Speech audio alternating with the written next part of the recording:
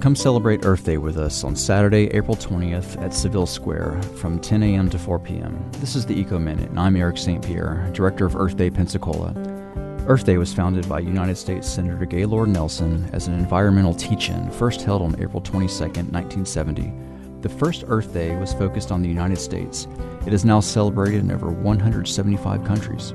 Locally, we have expanded the festival to include a day-long electric car show.